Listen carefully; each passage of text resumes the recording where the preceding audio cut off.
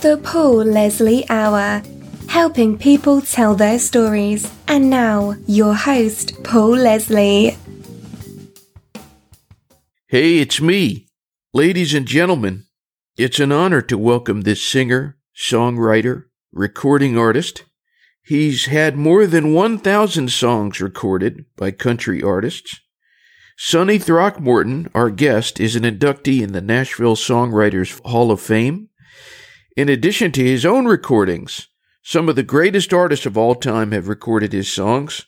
George Strait, Merle Haggard, Mo Bandy, Jerry Lee Lewis, John Connolly. I could keep on going. Recently, the 2019 album from Willie Nelson, Ride Me Back Home, has a song written by Sonny Throckmorton, the title cut. In addition, Sonny Throckmorton has some great recordings of his own. I've been listening lately to his recent album entitled A New Kind of High. First of all, Sonny, congratulations on getting the title cut of this new Willie record, and thank you very much for joining us on this show. Well, thank you, and what a pleasure it is to talk to y'all this morning, and to you particularly. How you doing? Oh, I'm doing great, and I have to say, I've wanted to interview you for a long time. You are one of my absolute favorite songwriters, so it's good to connect. Well, thank you so much. Why do you write? You know, it's almost like I have to. I started writing when I was very young, and it was like the first song I wrote. I didn't know anything about songwriting. I didn't know people wrote songs. I just was in church and started singing this song I wrote, and I was fairly young, and I thought I was some kind of freak, you know. But I found out that people write songs, and I guess I was one of those people. And since then, mainly I try to write, you know, I say God puts it on my plate, and I try to get it down as good as possible. It's never as good as He gives it to me, but that's the way I write, and that's why I write. And it's in my heart, you know. So it's never about the money. It's all about, I want to bless somebody. You know, I want people to cry when they hear my songs. I want them to laugh. I want them to feel something good. And it's the only thing that I can give, you know. I'm not rich, but I can give them that, you know, and give back in that way. Plus, it's a great thrill to do that. You mentioned these different things. You want to make them laugh. You want to make them cry. And I have to say, some of your songs, I can laugh and cry in the same song, and that's a really rare thing, you know? Boy, yeah. And it seems like humor is a very big part of what you do. You know, even when there is something kind of sad, there's a cleverness, there's always something that makes you grin. How important do you think humor is in this life? Whoa, it's next to spirituality. It's the number one thing, I think. And it probably is a big part of spirituality, you know, where you're at with your spiritual deal. A lot of times going to have if you're going to be laughing so I think it's a great thing, you know, it's the best. It's very important. What was life like growing up?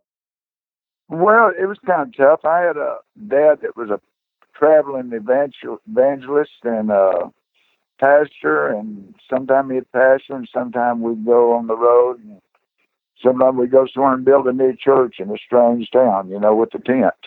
We'd start with a tent, and then Dad would build it on into a church. We did that several times, and it was pretty sparse. Times we weren't real healthy at times from lack of food and stuff like that. But other than that, I mean, you know, we always had food. I mean, we always had something to eat. It may not have been the best, but it was rough, but it was great too, because, you know, got to be every week. I get to be in touch with, you know, I go to church and hear the great songs and the singing, and so it was really good. And all in all, it was wonderful, to tell you the truth. On the note of church, was that kind of music, gospel, spiritual kind of music, was that ever an influence on you? Yeah, it's probably that. Between that and I had a lot of, that's really all I heard, you know, when I was growing up, was gospel hymns, Pentecostal and just old Baptist and those kind of hymns. And that's what I grew up on. and we didn't play anything other than that in our house, and so I grew up on that. But my dad, he didn't let us listen to popular music because it was, he felt that would be a bad influence. But he would let me listen to Mexican music. So I would, being down in Texas, a lot of times I'd turn into some station down in Villacuña, Mexico, or something like that. They'd blast all night long. They'd play nothing but Mexican music. And I grew up on that. That and gospel has been a large influence on what I do, I think, That's really interesting about the Mexican music. I think it was Bob Dylan, and he was saying that some of the melodies that you hear in Mexican music, they're just out of this world. They are. They're the greatest. Yeah. I didn't know he said, but I sure agree with him. Yeah. They are. Well, when you did eventually start listening to the recordings, like popular kind of music or country records, can you tell us some of your favorite artists early on? Artists and bands, maybe? Well, I think the first time I knew I really was hooked on something was probably in the latter part of my high school. And, of course, at that time you had Elvis doing Train I Ride, stuff like that, which was really country. It just had a beat to it. And I loved that. And I, of course, all the early rock and roll I loved, and Ray Price, and just a bunch of them. Marty Robbins. I don't know, a bunch of them. I'm hoping you can tell us a little bit about, what do you think the biggest sin a songwriter can commit in songwriting? Hurry up, hurry. You can't mail it in, You got to sit and figure it out. It's a puzzle, you put together. And if it's, the harder it is, the longer it'll probably take. Is there a certain environment that you like to set when you're writing with somebody? Are there ideal conditions that you can have? Not really, no. Do you have routine in terms of like a certain process when you write? No. So you're saying you don't have much of a routine when it comes to writing, but is writing something you do every day? Do you write a little bit every day? Unfortunately, I don't. I'm sorry, I really don't. I only write when God gives me something to write. So, I mean, I sometimes I'll sit down with people and try to write a song, and it's pretty foreign to me, really, because mostly I'm looking for inspiration, not a title, or, I'm looking for a melody, not a title. And it seems like a lot of people what they bring to the table is a title, and sometimes that's not as inspirational as having a good melody or something, So I don't always have good melodies, so I don't always write. So I kind of wait for it to come to me. That's the way I do it. Has there been something that you have found has been a greatest source of inspiration for you? Probably not. I just, if I'm understanding the question, I think just the music itself, just the love of music is, and I go around singing all the time. I don't know this, but people tell me I do this. I guess I've kind of got a song in my head all the time, and it won't be my song a lot of times. It'll just be a beautiful song somebody wrote, so I'm always, I guess my inspiration is just music itself, and what God shows me that goes with that music, Can you remember the first time you heard a song that you wrote on the radio? I guess I probably could. I'm not sure, though. I don't know. I know my first hit I had was with Bobby Lewis, a thing called How Long Has It Been? A long time ago. I'm not sure if I heard it on the radio or not. That's just, I know the one that I heard on the radio that just startled me. Of all the things I've had out, the one that, when I heard it on the radio, it just froze me in my tracks. It was Middle Age Crazy with Jerry Lee Lewis. That record just, when I heard it on the radio, just I froze. It was so unique and different and good, I thought. So, but I can't remember the first time, I don't guess. That's pretty jaded.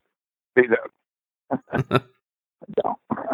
I want to talk about this album of yours, A New Kind of High. I've been listening to it. It's really an interesting album. I've enjoyed listening to it a lot.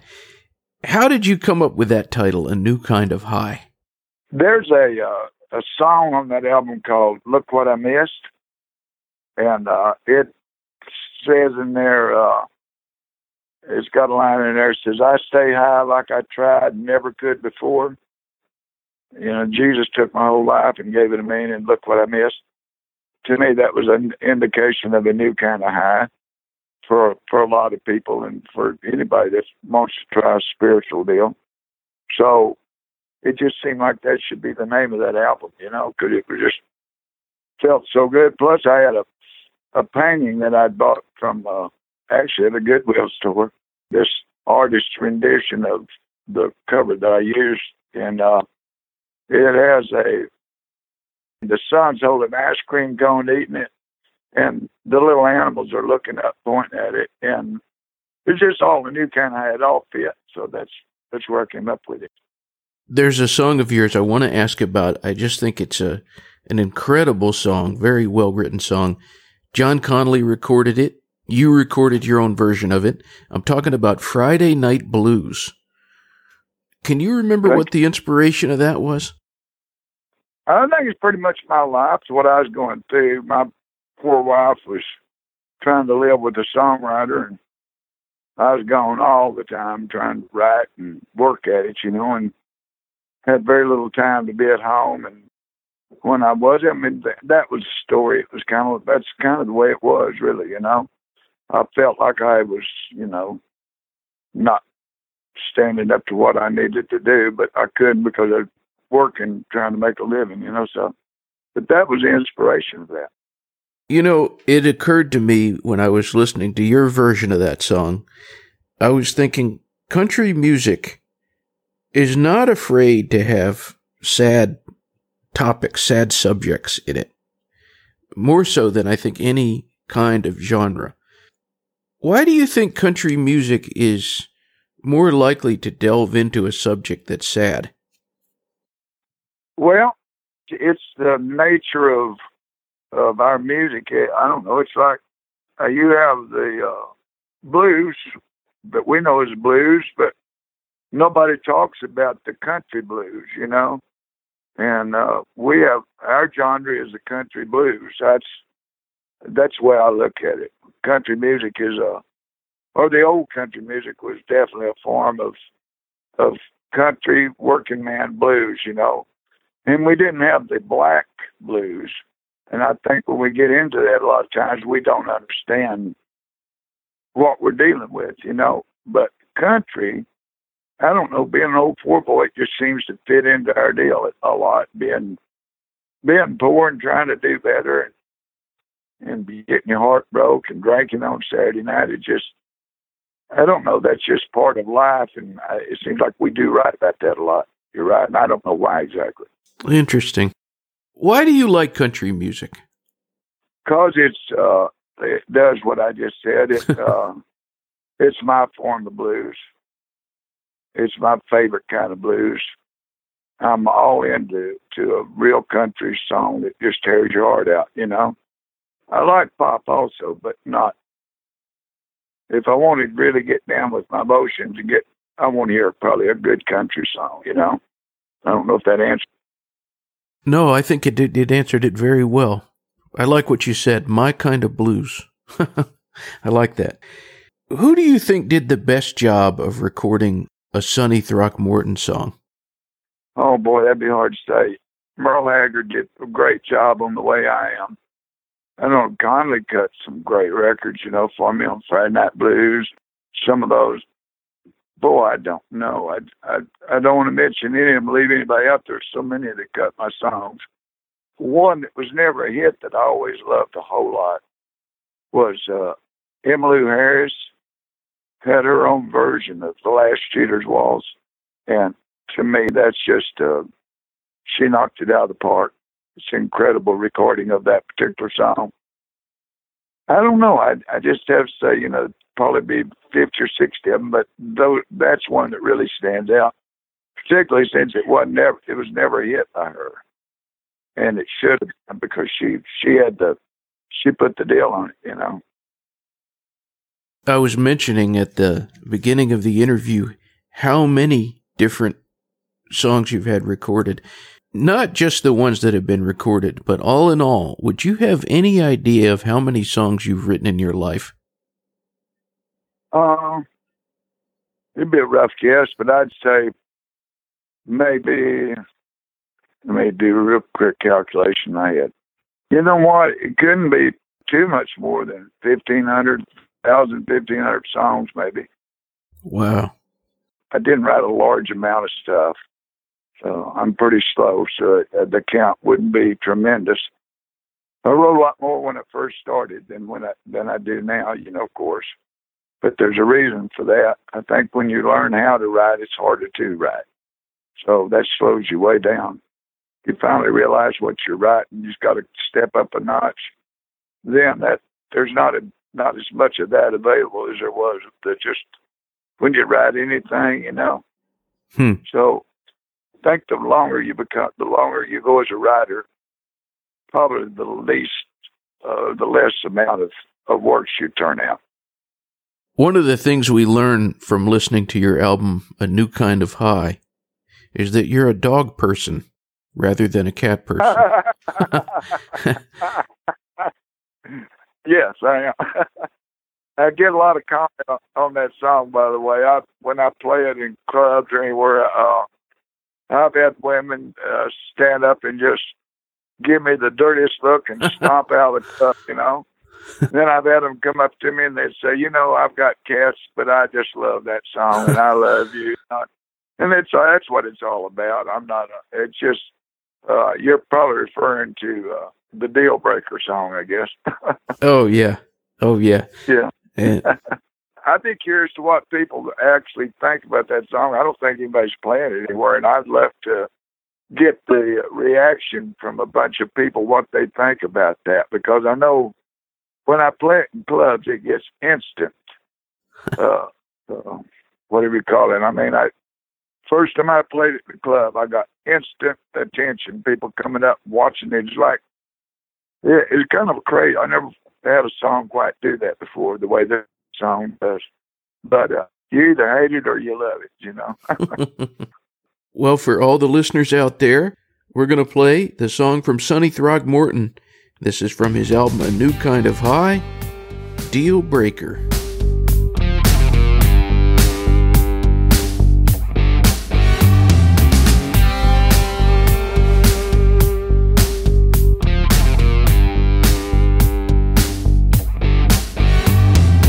Looking for somebody that doesn't have a cat.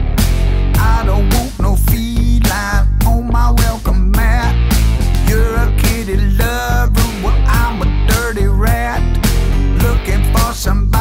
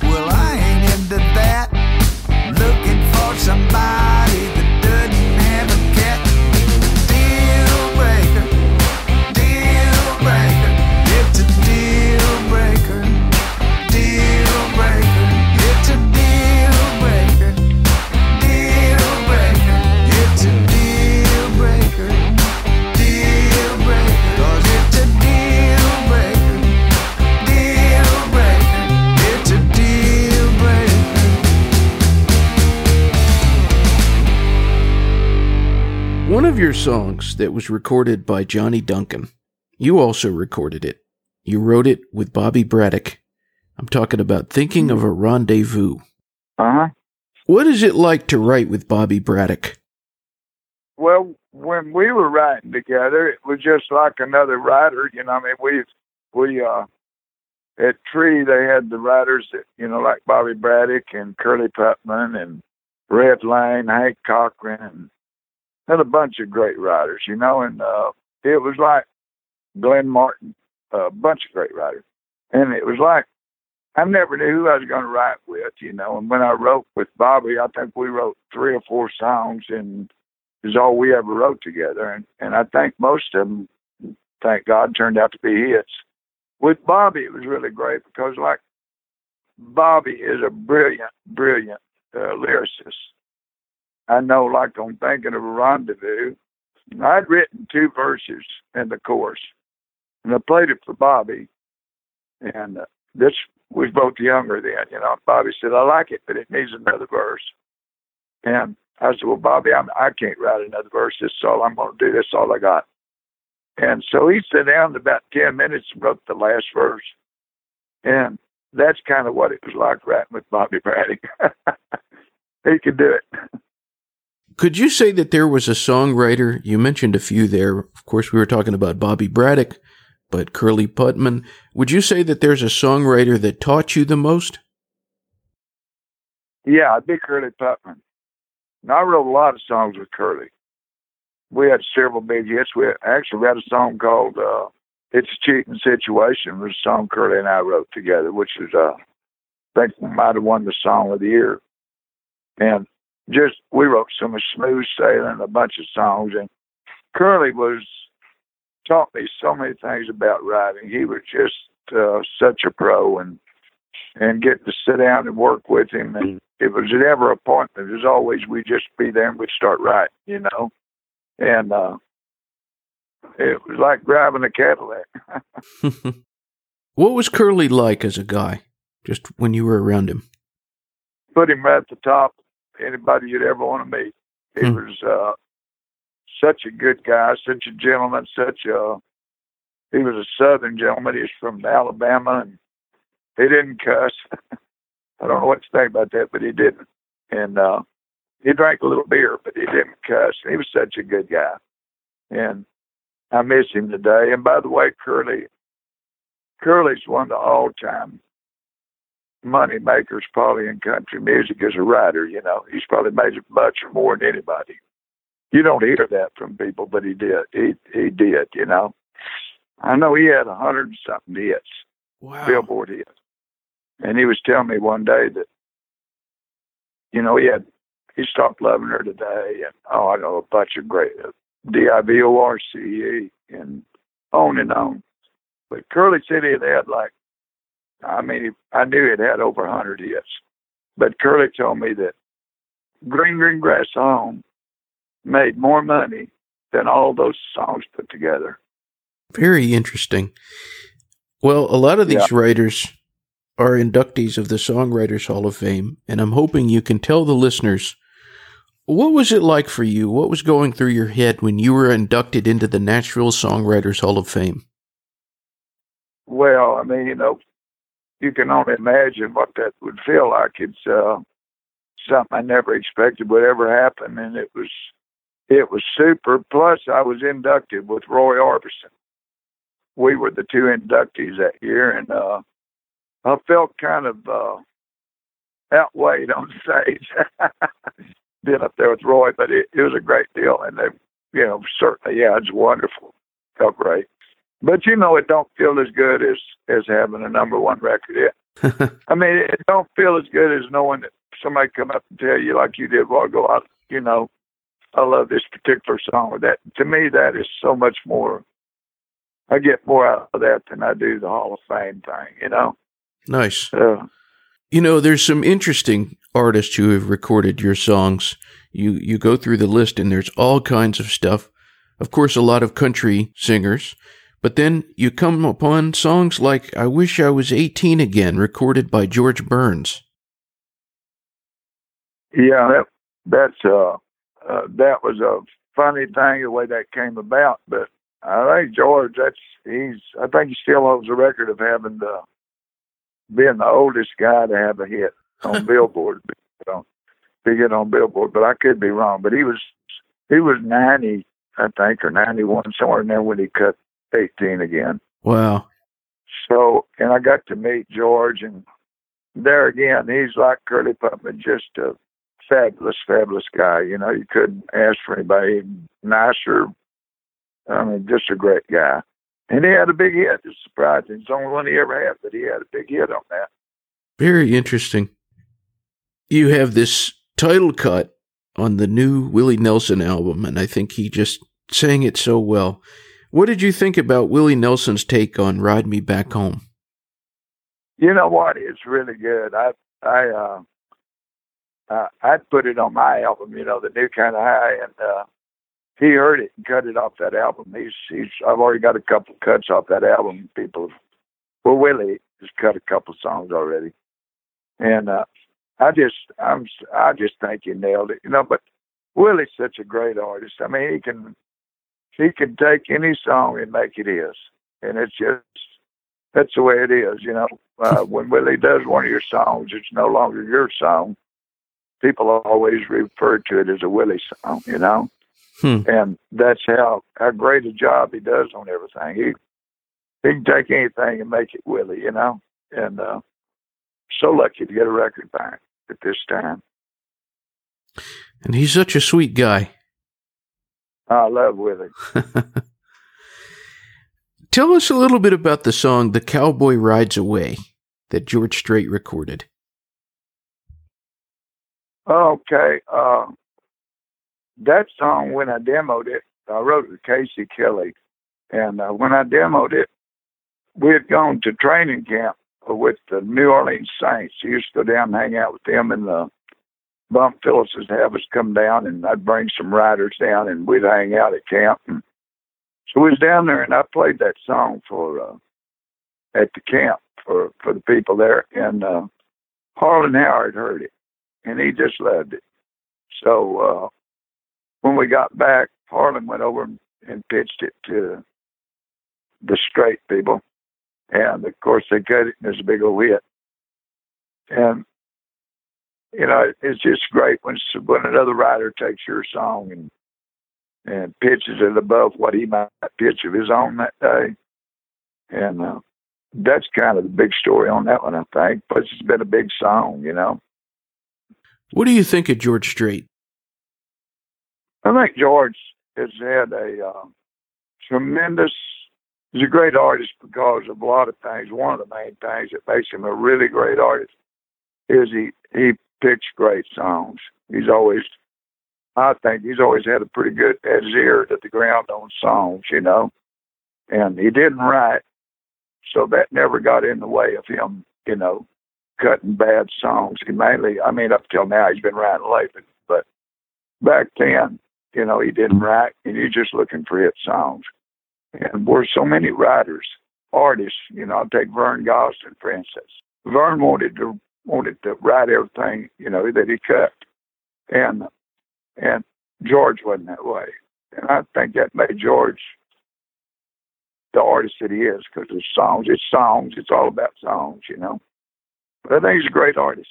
And I take it you've met him personally?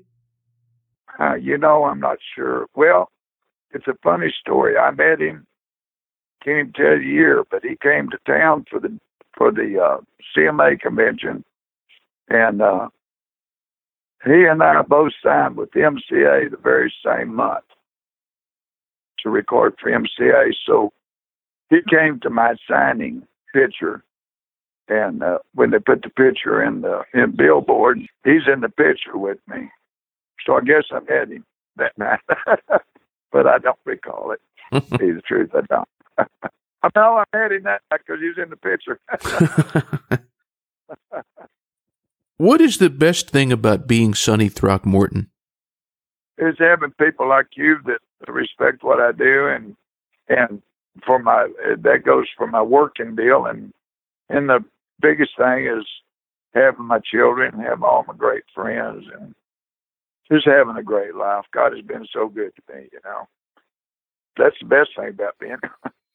I always like to end my interviews. I just let the guest take the microphone. We've got all kinds of people listening in. What would you say to anyone who's tuned in? Anything at all? I guess it'd be that what everybody tell you, just try to do what you do that you love and try to pursue your dreams, That's, to me, that's all life's about, And if you want to build houses, go build them, You want to write songs, go write them. You want to, But, I mean, that's not to say you can starve.